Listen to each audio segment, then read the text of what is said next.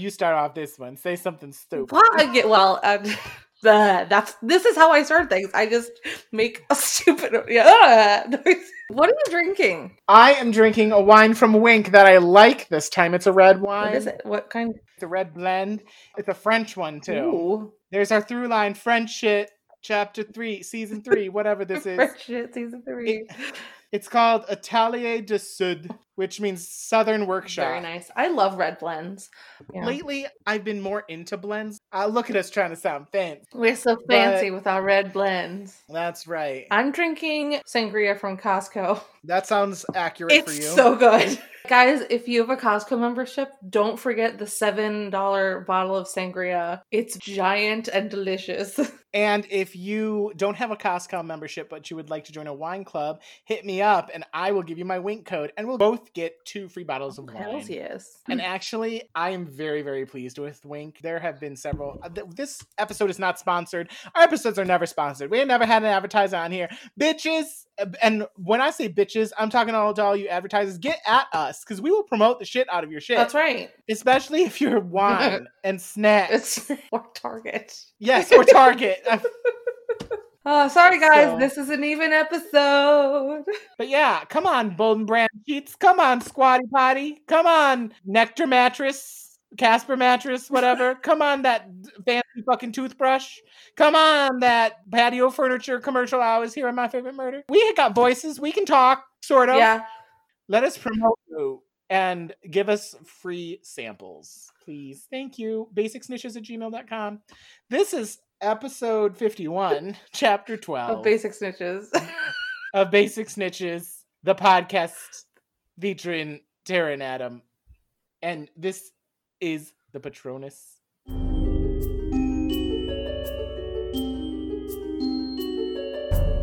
We just finished chapter 11, which was the Firebolt, and I have winner and loser to hand out. It's a rough chapter. So the winner is Crookshanks, because he know a bitch. Interesting. He's getting ready to chomp some head off. No. That's weird. That's what Tara did last night. What the fuck? She invited somebody over and chomped his head off of his dick. Tara, that's bad. You should be waiting until we're not quarantined before you invite somebody over and bite their dick off. Hey, sponsors, come on. Let us advertise for you. Anyways, who lost? Who lost the chapter? I'm trying to make jokes and they're not landing. I love it. Who's the loser of the chapter? Who do you think it is? It's Hermione, Ron, or McGonagall. It's Ron. It's Ron. Interesting. Tell me more. I wanted to give him a slide because he made Hagrid tea. And I was like, that's my guy. Good job. That's very good. But he jumps on Hermione immediately, which is scary.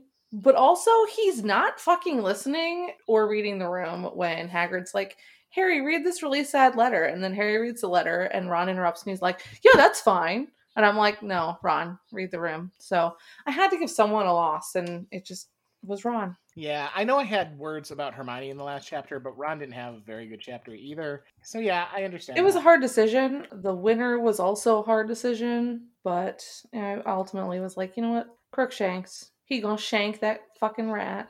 Oh, very nice. Mm-hmm. You ready to read my thing? I'm gonna read the thing. Hold on, I gotta open it back up. No. Take all the time you need, honey. He's talking to you, computer, you piece of shit. There it is. Got it. Ready? You're like, I've been ready for 10 minutes, you bitch. I've been ready. Exactly. I'm sorry, my computer's a piece of shit. Okay. Chapter 12, The Patronus. Harry and Ron are still angry at Hermione for trying to protect him and getting his broom checked. And when everyone comes back from holiday break, Ron opens his big mouth and says that Harry got the broom. Harry's friends need to mind their business and keep his boundaries, and since there are a lot of people speaking for Harry, and that is rude. Oliver makes some good points, stating how would Sirius be able to get a broom, and offers to talk to McGuff for him. Classes resume, and Harry's Patronus lessons begin. Lupin found a boggart in Filch's filing cabinet, which is also what Snape calls his butt, for them to use during this lesson. Lupin explains that a Patronus charm is an embodiment of happiness and good memories, thus it is a good weapon against a Dementor. Harry starts thinking of good memories, and among them, for some reason, blowing up Aunt Marge is not included. Regardless, he tries 3 times and gets a bit better each time, despite hearing his parents' screams more the first 2. But he doesn't give up. Harry is a strong beach. When he tells Lupin he heard his father that time, Lupin reveals that he did know James when they went to school. The 3rd time, Harry does sort of produce a bit of a Patronus, which is hella cool for someone who just started and that young. You go, Harry. After that, Lupin says that was enough for one day, gives Harry some fancy Honeydukes chocolate. Harry also asks if Lupin knew Sirius Black since he knew his father, and Lupin admits that he did, or he thought he did. On the way out of the classroom, Harry takes a deep breath and tells himself that his parents are dead, and letting these memories give him the opportunity to hear their voices isn't worth it. Harry is a Quinn.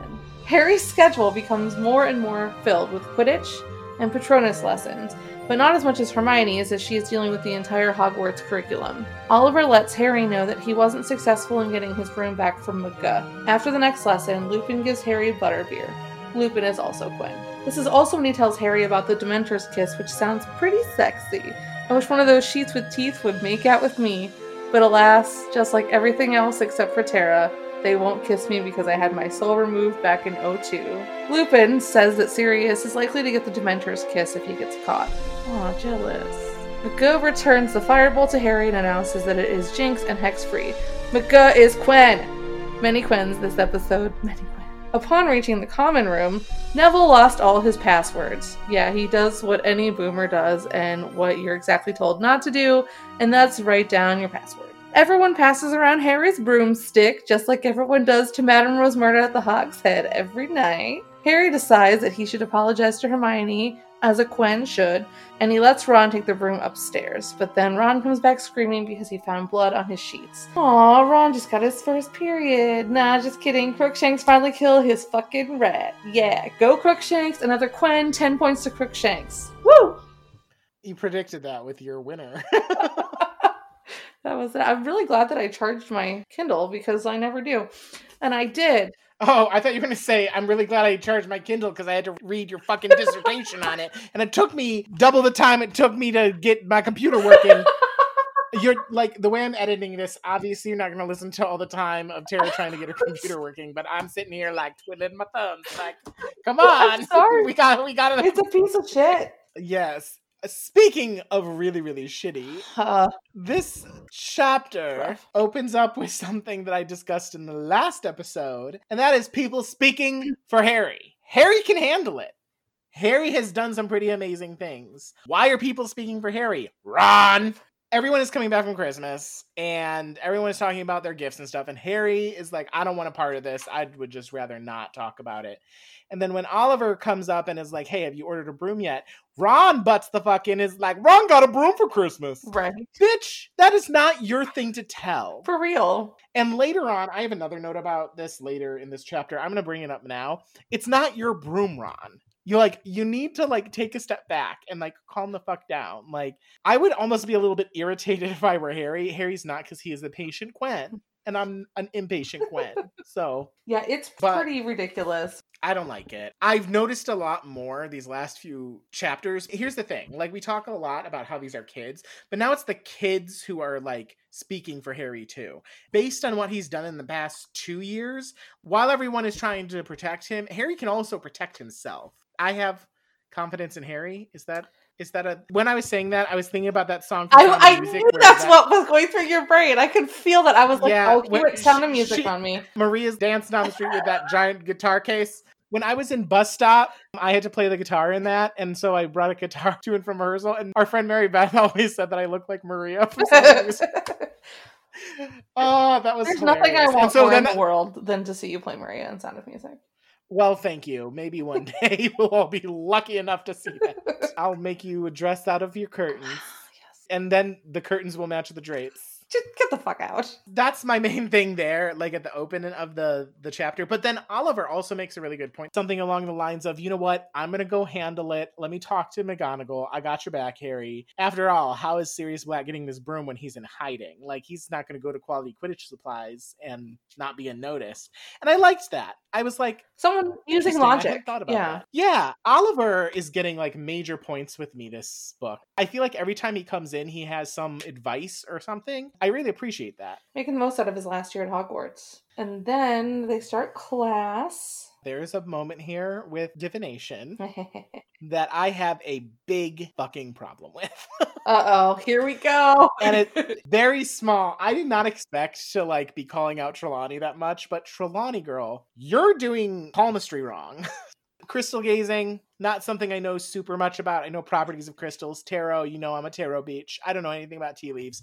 Palmistry is the first thing I learned. In college, I took like a research methods class for the honors program, and we could pick any topic that we absolutely wanted.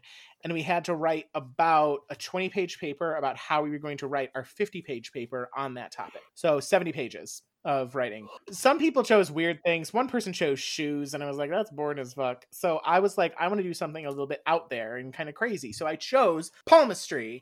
And there's a line in this book where Trelawney says something about Harry having the shortest lifeline that she's ever seen in her life. Trelawney, this is palmistry 101. A short lifeline does not mean a short life. A lot of times it has to do with quality. Your hands change all the time throughout your life. Harry's still very young. That is not just bad teaching, it's wrong teaching. I need to call you out, Trelawney, because I love you, but get your shit together. Which one is your lifeline? At the very top. By the way, if you're listening to this podcast while driving, don't look at your hands right now. But your headline is so like right below where your knuckles are on your palm. Here? Yeah, that's your headline. Okay. And then your lifeline is kind of like below that usually. It starts like between your thumb and your pointer finger and usually curves down to the center of the bottom of your hand. Is it this? Yes, you have a very straight lifeline. Well, that doesn't sound like me. And then there's also your heart line in there and your fate line. And not everybody has a fate line. I think you have a fate line, but it's like diagonal there. And usually it goes straight up. So I think that means that your fate is off on the wrong course, girl. Everything makes sense. I gotta admit, I'm a little bit rusty because every part of your hands have something to do with palmistry. The sections of your hands can be like a map, and like there's mounts on your hands. There's something to be said about the sections of your finger, the shapes of your fingers and your fingertips, the shapes of your nails. There's something about every single little piece in there. But just like I said with tarot, and I imagine with tea leaves, like there's a way to look at it and try to spin it in a positive way. And that's what you always want to do. I should tell this to myself more often because I never follow my own advice, but everything isn't always doom and gloom. Things are going to be cyclical. Things are going to get bad, but then they're going to get better. And I feel like Trelawney is failing at that continually. She's concerned only about death. Well, that's our Trelawney. I would almost like to see like a deleted scene from the book. JK writes about Trelawney doing tarot cards and someone picks the death card. Because the death card don't mean death, honey. Death means like an ending. And sometimes that can be a very positive thing. I mean, something is ending and a new door or a new chapter is opening. You know? That's fascinating. So, I have had my tarot read a few times. That's my little divination. I love corner, it. But I don't appreciate Trelawney not knowing her shit. Then we get into Harry's first Patronus lesson. But first we have to have Hermione do isn't it obvious what's wrong with Lupin? Ron being like, she doesn't know. Like, he is so sassy. Okay. It comes from his animosity of her mentioning the broom to McGonagall. Oh yeah, absolutely. Like, he's gonna lord that over her as long as he can, because he's a little bitch. In any other world, he wouldn't have been sassy like that. And he is constantly emotional based on things that are in his surroundings. So Ron rubs me the wrong way in this chapter. Hermione rubbed me in the wrong way the last chapter. Now it's Ron's turn. I think they're both being really annoying. And she's just like, isn't you're it right. obvious? And I'm like, come on. I think it's based on like the level to which I think I can stand them more. Yeah. Is where I'm at. At the beginning of the Patronus lesson, I just want to read what the description of a Patronus is, because I really enjoyed it in the book. Professor Lupin continued, the Patronus is kind of a positive force, a projection of the very things that the Dementor feeds upon. Hope, happiness, the desire to survive, but it cannot feel despair as real humans can, so the Dementors can't hurt it. I like that description of it. I think a lot of times people boil it down to like, oh, it's the Dementor killing charm or whatever, and it looks like an animal. Based on that alone, even if there weren't Dementors around, I imagine that I would use it often. It's also taking gratitude. I'm going to talk about mindfulness again. Buckle in. I've talked about divination and mindfulness already. So lucky all of you. I'm getting it all out of my system early. It's something that I think is beneficial because it reminds you of happy times. It reminds you of gratitude, which is a mindfulness technique. I never sat down and really thought about this definition of Patronus until just now. And I'm thinking about in the 7th book when Harry sees the doe Patronus in the Forest of Dean, and he follows it and then it leaves. And there's something in the narration is like he wished it had still been there. He wanted its warmth. We don't see the Patronuses used, like you said, much outside of it being an adversary for the Dementor. I really am excited to just look at the Patronus being more than just, as you like to call it, the Dementor killing charm or whatever, because there is more to it. While Harry's trying to think of his happy memories, I've always kind of looked at this and thought, are those really strong enough? But then I also try to think of what would my happiest memory be? And I don't want to get down to the Tara level of sadness right now, but I'm gonna. Because I don't... No offense. She's laughing right now on Zoom. It's okay. She understands. I don't know. I don't know what my happiest memory would be. I imagine it would be moments when I'm traveling. Typical Sagittarius answer. But I feel like those are some of the times where I feel the most free and most not bogged down by thoughts and things like that. I don't know. Do you have an answer for that? What would your happiest memory be? It's funny because every time I read this chapter, or anytime Harry's working on conjuring up his happy memories, I feel like the thing you should be doing at that moment is with Harry thinking along with him, this would be my happiest moment. And I've never done that because I'm so caught up in, and I get to be sad now, caught up in the fact that he doesn't have a happiest moment. And when he is talking about what they are, you're like, wow, he doesn't have this time that he went to Disney World. Yeah, he doesn't have that. There's something wrong with this, obviously, but his happiest moments are coming to school and making friends, which as you're an adult and you think about those things, those are my happiest moments too, having friends and people that I love and having stupid afternoons running around Cleveland looking for a murder mystery scavenger hunt or laughing on this podcast. That's really important to me now as an adult, but as a kid, I would be like, oh yeah, this time that I went to the amusement park with my friends or whatever. Harry's is just, wow, when he went to school, won some Quidditch matches, and he made friends. And I just think it's sad. I mean, at the same time, if you think about it, it's similar to what you were saying. It's him being able to make friends and have adventures, and his school experience is also very different than ours too. Yeah. So when I was 11 years old, I was taken off to wizarding school. Yeah, that would probably be a good moment for me too. Cool. Especially if I was living with my abusive aunt, uncle, and cousin. It's funny. I was talking about in the last episode about how recently emotions have been running very high during this time, and I've been a little bit down or a little bit anxious or whatever. I've been thinking a lot about our trip to New York, for example. A lot. That trip I've been thinking about. I went to Las Vegas last year, and those memories do kind of give me some sort of hope or excitement. The moment I'm able to step back on a plane and go somewhere, I'm going to be so happy after this. I want it so freaking bad. God, yeah. So yeah, I guess that would probably be my answer. And then my second question is, do you know what your Patronus is? I know Pottermore has the test. Obviously, I live by the Pottermore test as far as my house because that is a thing where it asks you questions and all of that. So that's how I ended up in Gryffindor. But the rest of the tests where it's very random, I don't take them as seriously. That being said, my Patronus on Pottermore is a dolphin. I feel like I was a little upset about because I was like, I don't really care about dolphins, but I don't. I really don't. I mean, because here's the thing. I feel like my Patronus would be some kind of big cat or a wolf or something. I feel like those are just the animals that are super important to me or whatever. Definitely wouldn't be a goose. That's for fucking sure. Because geese. That's Stephanie's Patronus. Geese are the worst. Stephanie's our Canadian friend, by the way. But going back to the dolphin, my mom's favorite animal is a dolphin. And I'm not super close to my mom at all. I love her. I love my mom. We can't talk about things. We just don't have anything in common other than she's my mom. I don't know. I feel like maybe that was okay. I guess it's cool that my Patronus is a dolphin. That would make sense. I kind of expected mine to be similar. And mine is a magpie. What the fuck is that? Is that a bird? Okay.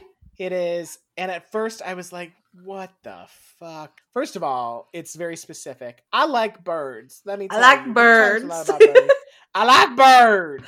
We've talked a lot about birds on this podcast and how it would be fun to get them so that my cats would go crazier than they already are. At first, I was kind of like, what the hell is this? Like, it's a very specific bird, too. It's not like an owl. An owl would be a cool one. Cockatoo, I feel like, has the energy of my kind of Patronus. As you know, my mom has a pet sitting business. Tara has one, too. I feel like I'm obligated to say that right now. But my mom has a pet sitting business, and she has a cockatoo client named Dexter. Yes. And he is a chaotic neutral, maybe?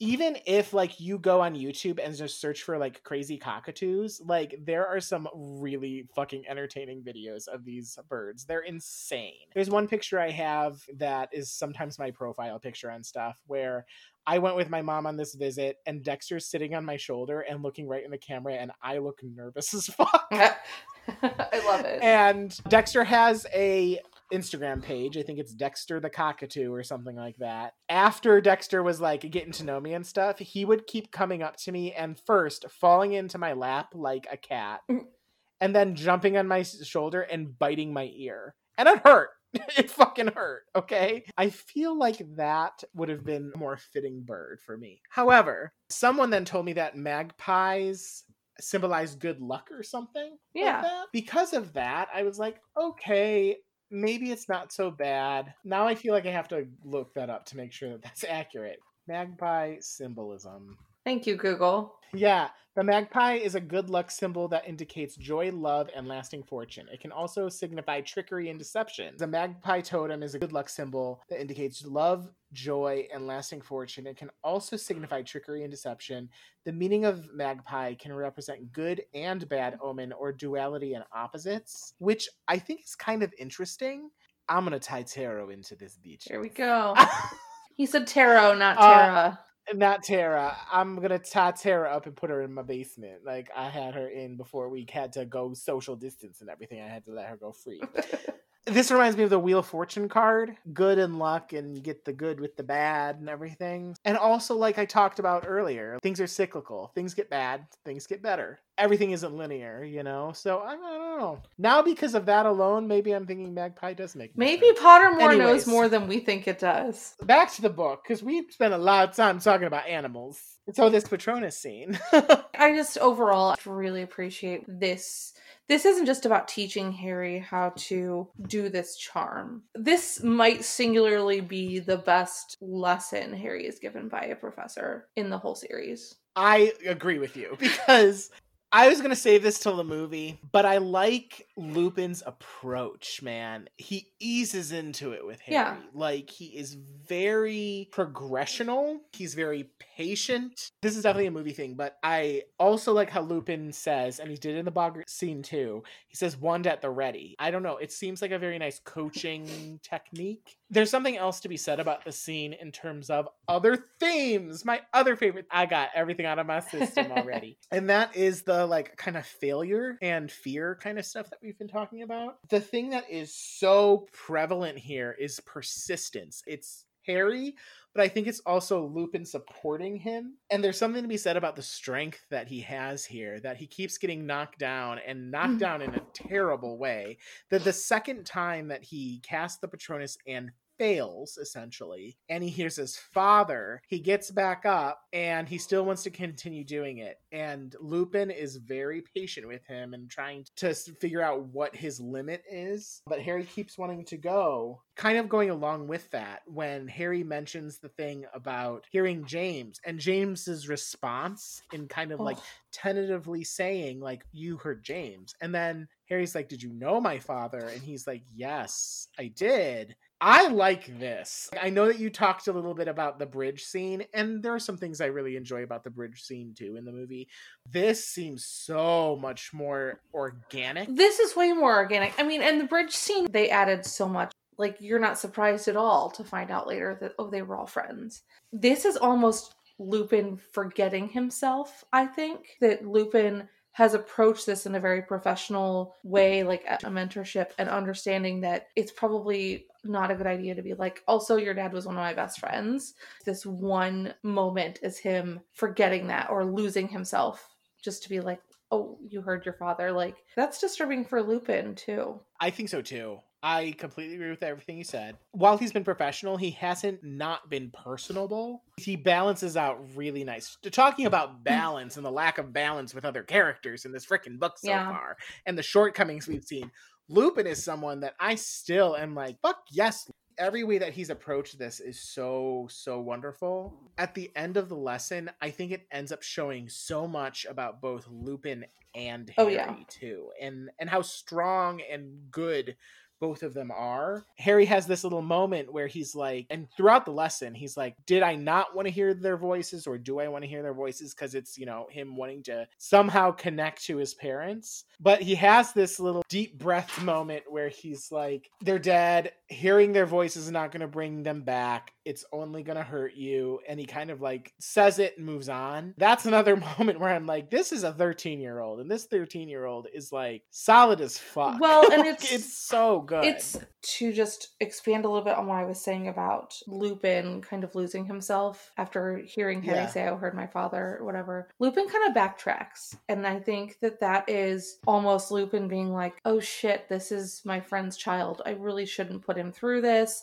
Like, he does kind of backtrack. And I don't think it's because Harry isn't doing a good job. I think he's like, Sirius turned out to be not good, and Peter's dead, and I am the only one, and I have to continue to protect him. But Harry is so determined, like you kept saying. Harry's like, no, I'm going to do this. And he's like, okay. And by the end of this lesson, Harry is obviously, and rightfully so, drained, but Lupin is also pretty wrecked. That is really interesting about his inner monologue. I like that. That's a great reading. I almost wish after this that we would see more classroom time. It doesn't make sense. And I mean, some of the times that we do see classroom time, like divination, care of magical creature, potions, are to further on the story, but it would be interesting to see more of what happens in Transfiguration. Yeah. What happens in charms, what happens in herbology. I think that would be nice to see the strengths of the other teachers, because I imagine that the other teachers are also showing really good methods. Oh God, yes. We tend to see some of the times when they don't have very good methods. So I think that also makes this even more refreshing. Oh yeah. And then they talk about Sirius, and I'm really connecting so much to Sirius and Lupin because they're our age. And I feel like this is how I would be when he's like, so you must have known Sirius Black. And he's like, why would you say that? I would feel pressure, I guess, in that moment to just get away from the situation. While we are kind of their ages in this moment, I haven't actually made that connection. But I think maybe now I kind of want to read it more that way. I'm the same age as Lupin in this moment. Yeah. So, like, what am I thinking about? You know that I tend to kind of disregard age a lot. And sometimes I notice age differences, I think, makes me appreciate even more Lupin's approach here and his and Harry's strength throughout this entire scene. It's just awesome. We do have to talk about how Lupin tells him about the Dementor's kiss. They do have butterbeer, so they have a nice alcoholic beverage. And then Harry's like, yeah, I like this. And he's like, what? You've never had this? He's like, shit. Have to lie. Yeah. Teenager shit. I mean, I thought I would love this. Whoops. Yeah, that's really cute. It almost makes me wonder too if like Lupin is like onto it. Like, I know this kid is like smarter than he puts on. Probably was like, you know what? Whatever. He's James Potter's son. That's true. But the conversation where Harry's like, Sirius Black deserves the Dementor's kiss, and Lupin is like, do you think anyone deserves that? Again, I just keep thinking about like this old friendship and the position Lupin is in, being confronted with this idea of his friend being a murderer. It's kind of cool to look at Lupin's perspective in comparison to Harry's. There is that push and pull between, well, I remember what Sirius was and then what he turned out to be. Yeah. I think Lupin is someone who is very forgiving as well. I imagine he is dealing with that a little bit more, and Harry hasn't gotten to that point. Right. Harry's still at like, this motherfucker is the reason why my parents are dead. Well, and he has no reason to think otherwise. And he doesn't know the relationship, obviously, between Sirius and Lupin, although he does kind of catch on to it briefly. Like, oh, well, if you knew my father, then you must have known Sirius. And we already touched on that briefly. But I don't think it's clear yet that they're besties. It could have been like a Harry Seamus situation. Right. Or something. Of course, this will unfold quickly in the next few chapters. Yeah, well. And that's important because the reason why Harry is kind of going down the stairs and almost bumps into McGonagall is because he's still thinking about the Dementor's kiss. Yeah. And the horror behind that. Harry is kind of trapped in thought and he's going down the stairs and he kind of bumps into McGonagall. Yes. She's kind of like, you should watch where you're going, Potter. Oh, by the way, here's your broom bag. Right. And there was a little moment in there, too, at some point when Oliver comes in and is like, oh, I asked her and she was like, nah, bitch. She got kind of like, priorities aren't in order. After every single Transfiguration class, they go up and ask and she's like, stop fucking bugging me. I'll tell you when which I have done in my professional career. Like, as somebody who buys media and constantly getting bothered by people who are like, are you ready to buy now? Are you ready to buy now? No, I will let you know when I'm ready to buy, if I'm ever ready to buy from your pestering ass. I get it all the time. But then when he gets his broom back, too, everyone wants to touch it. Everyone wants to touch his broom, baby. I also am like, you know, McGutt is trying to do her part to protect Harry, but she was like, you know what? We got to expedite this shit. This kid keeps bugging me. I want Gryffindor to win. Let's make this happen.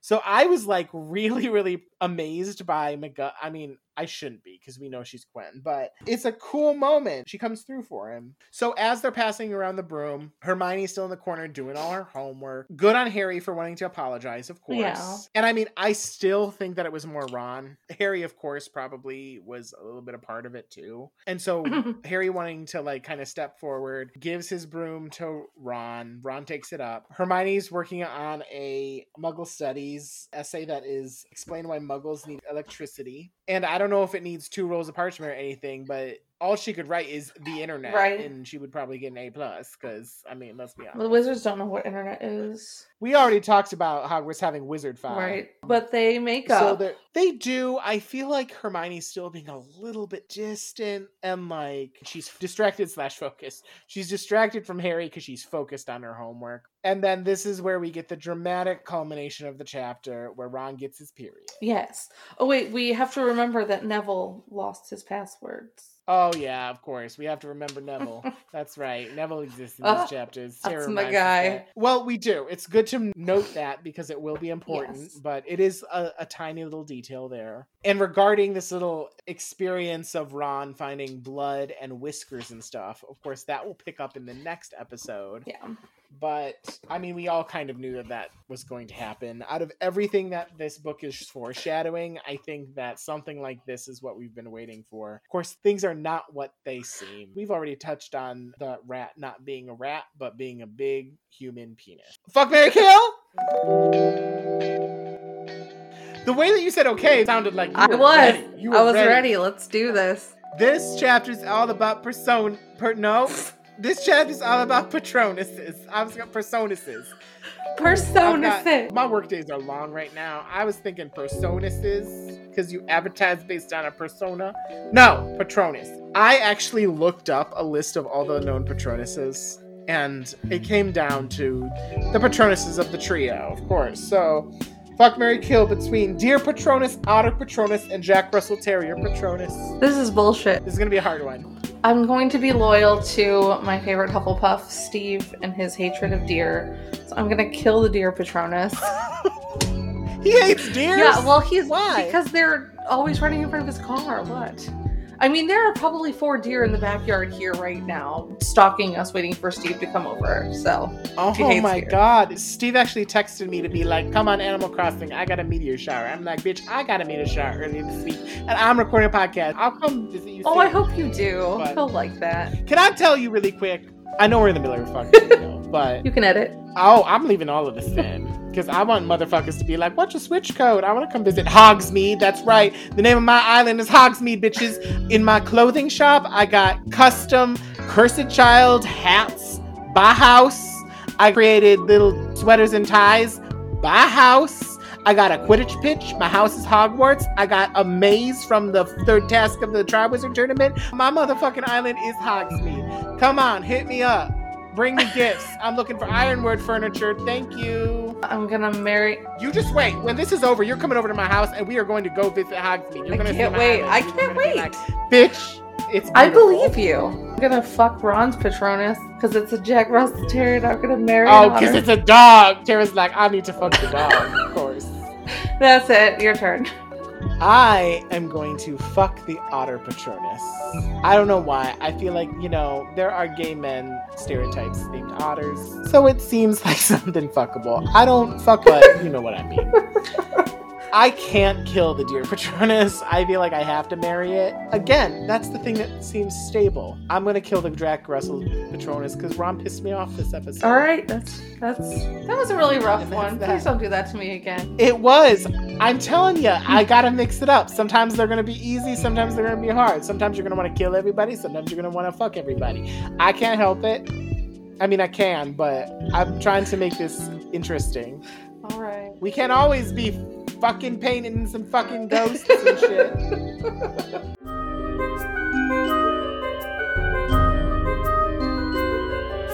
So the movie really only focuses on the Patronus part, and it's very condensed. They don't obviously have the "hey, I knew your father" moment because they already had it earlier. They don't really talk about the Dementor's kiss, but if they're going to really take this chapter and smush it all together, I think they do quite a good job. I think it looks great. I think that the stuff that they focus on is really good. I think that the acting is really good in the scene. I obviously would have liked a little more. I would have liked it to be basically a mirror of the chapter, but I can never get what the fuck I want, so I'm not sure why I bother saying that. Okay, well, that sounds like a problem that you should talk to a therapist about. No, just the person who wrote this fucking screenplay. It is interesting that they're in Dumbledore's office. Are they? They're in Dumbledore's office. office. They are. That's right. And in the book, they are in Binns' office. Yes. In his classroom, yeah. I just wanted to show off Dumbledore's office because it looks cool. I guess so. And like those spine candles. When we were watching it and Harry is like talking and he goes up and starts playing with the candles, I was like, Tara is going to fucking mention this. I thought for sure we're going to be like, why the fuck in the middle of the lesson are you going up and playing with fire? Because he's a teenage boy. I already touched on this already. Like the one at the ready thing. Yeah. The way that Lupin kind of is like, close your eyes, thinking about your happiest memories. The way he even opens up the chest, he uses it without a wand. I mean, it might be a special chest, but we're seeing a lot of non-wand magic under this new director. I like the entire approach of it. I agree with you. It would have been cool to see the full chapter. We didn't get any mention of Firebolt yet. So. Yeah. No, I just meant that scene. I would have loved it to just be like word for word right out of the book. That being said, I really do think that it's well done. It's also one of the more like iconic scenes from the movie in a way that we don't usually see it as a meme somewhere, but it really kind of encompasses what you expect from the movie. I don't know. I really like it. I think so too. It slows down a little bit. Well, and that's really important because the movie is about to literally just take off running and not stopping. No one really gives a shit about the rest of the chapter. It's fine. We don't care about that. Don't put it in the movie. Okay. We're about to hit the gas and it's not gonna stop. Speed right through things.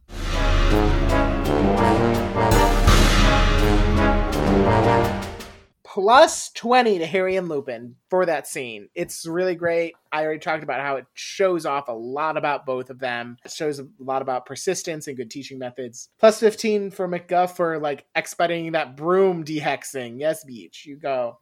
And plus 10 for Oliver for his continual good leadership, big brother kind of mentality with Harry. Even though he didn't get through the McGonagall, I really liked that. -5 to Trelawney. What? Because, bitch, you need to brush up on your palmistry. You are teaching incorrect information. -15 from Ron, because I think he is being very selfish. He is talking for Harry, I think, a little bit too much. He's a little bit too pissed about this broom that does not belong to him. He's being a dick. And I know I only took 5 away from Hermione in the last chapter. So it's not exactly even, but -15 from Ron, because I think he rubbed me a little bit the wrong way in this chapter. But those are my points. Yes. That's right. And we are halfway through this book. That is right. Last time we got to our 50th episode. Now we're halfway through this book. We're on our way to 100 episodes, Beach. Next time, we're going to read a chapter. Chapter 13, Gryffindor versus Ravenclaw. Gryffindor versus Slytherin. No, not Slytherin. Ravenclaw. Ravenclaw. Finally, Gryffindor is going up against some other house that isn't us. God damn it. Yeah, but since Harry's gotten to Hogwarts, the only house he's lost to is Hufflepuff, so... You're not a Quidditch player on the Gryffindor team. How do you know? Because I know you. I would like to see you ride a broom. Excuse me? I would be a keeper. Yeah, I know you would be a keeper, and I would beat your ass. Are you a beater? Yes, we've had this conversation. Oh my god, we're done. Yeah, we are. It is 15 minutes past when I set this Zoom meeting for, but that's okay. We did good. We will see you all next time during that next chapter that we are going to do. Wash your goddamn hands. Please. And buy your Costco what did I say this was? I don't know. Hand sanitizer, coffee. No, it's the sangria from Costco. Buy it, it's delicious. Oh, yeah, buy a sangria from Costco. Contact me for your wink link and contact us to ask us to sponsor your product. Yeah, happy to talk about your shit. Pay us, assholes. That's probably not the best way to get sponsorships. Yeah, they're like, please take our money, you fucking dicks. Bye. Bye!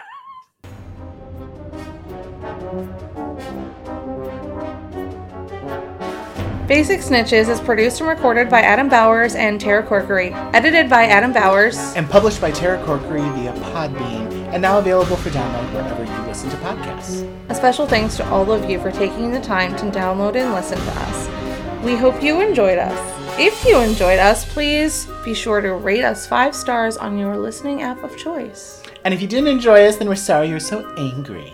Please also connect with us. Find us on Facebook and Instagram at Basic Snitches or email us at basicsnitches@gmail.com. We're excited to get more feedback from our listeners and to hear what you have to say about the questions and discussions we have on the podcast.